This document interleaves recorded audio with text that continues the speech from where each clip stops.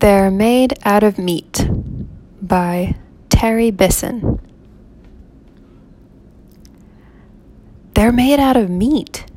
Meat? Meat. They're made out of meat. Meat? There's no doubt about it.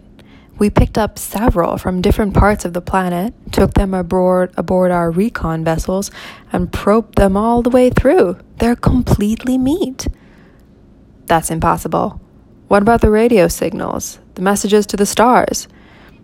They use the radio waves to talk, but the signals don't come from them. The signals come from machines. So who made the machines? That's who we want to contact. They made the machines. That's what I'm trying to tell you. Meat made the machines. That's ridiculous. How can meat make a machine? You're asking me to believe in sentient meat? I'm not asking you, I'm telling you. These creatures are the only sentient race in that sector, and they're made out of meat. Maybe they're like the Orphalay, a carbon-based intelligence that goes through a meat stage. Nope, they're born meat and they die meat. We studied them for several of their lifespans, which didn't take long. Do you have any idea what's the lifespan of meat? Spare me. Okay, maybe they're only part meat. Like the Weddellay, a meat head with an electron plasma brain inside. Nope, we thought of that since they do have meat heads like the Weddellay, but I told you, we probed them. They're meat all the way through. No brain? Oh, there's a brain, all right. It's just that the brain is made out of meat. That's what I've been trying to tell you. So what does the thinking? You're not understanding, are you?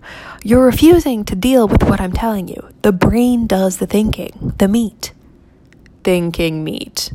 You're asking me to believe in thinking meat. Yes, thinking meat, conscious meat, loving meat, dreaming meat. The meat is the whole deal. Are you beginning to get the picture, or do I have to start all over? Oh my God. You're serious then. They're made out of meat.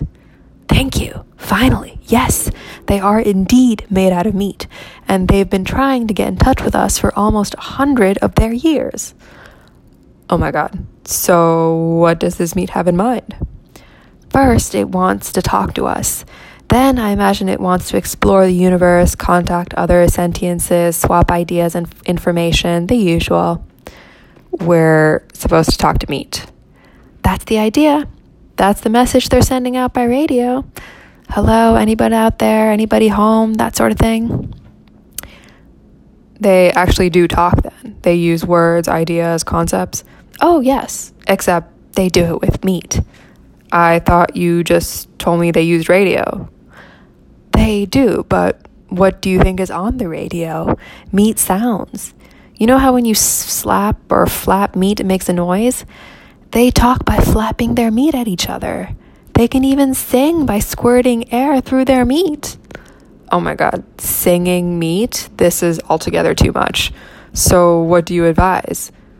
Officially or unofficially? Both. Officially, we are required to contact, welcome, and log in any and all sentient races or multi-beings in this quadrant of the universe without prejudice, fear, or favor. Unofficially, I advise that we erase the records and forget the whole thing. I was hoping you would say that. It seems harsh, but there is a limit. Do we really want to make contact with meat? I agree, 100%. What's there to say? Hello, meat, how's it going? But will this work? How many planets are we dealing with? Just one. They can travel to other planets in special meat containers, but they can't live on them. And being meat, they can only travel through sea space, which limits them to the speed of light and makes the possibility of their ever making contact pretty slim. Infinitesimal, in fact. So we just pretend there's no one home in the universe? That's it? Cruel, but you said it yourself. Who wants to meet meat?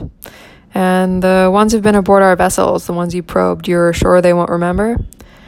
They'll be considered crackpots if they do. We went into their heads and smoothed out their meat so that we're just a dream to them. A dream to meat? How strangely appropriate that we should be meat's dream. And we marked the entire sector unoccupied. Good. Agreed. Officially and unofficially.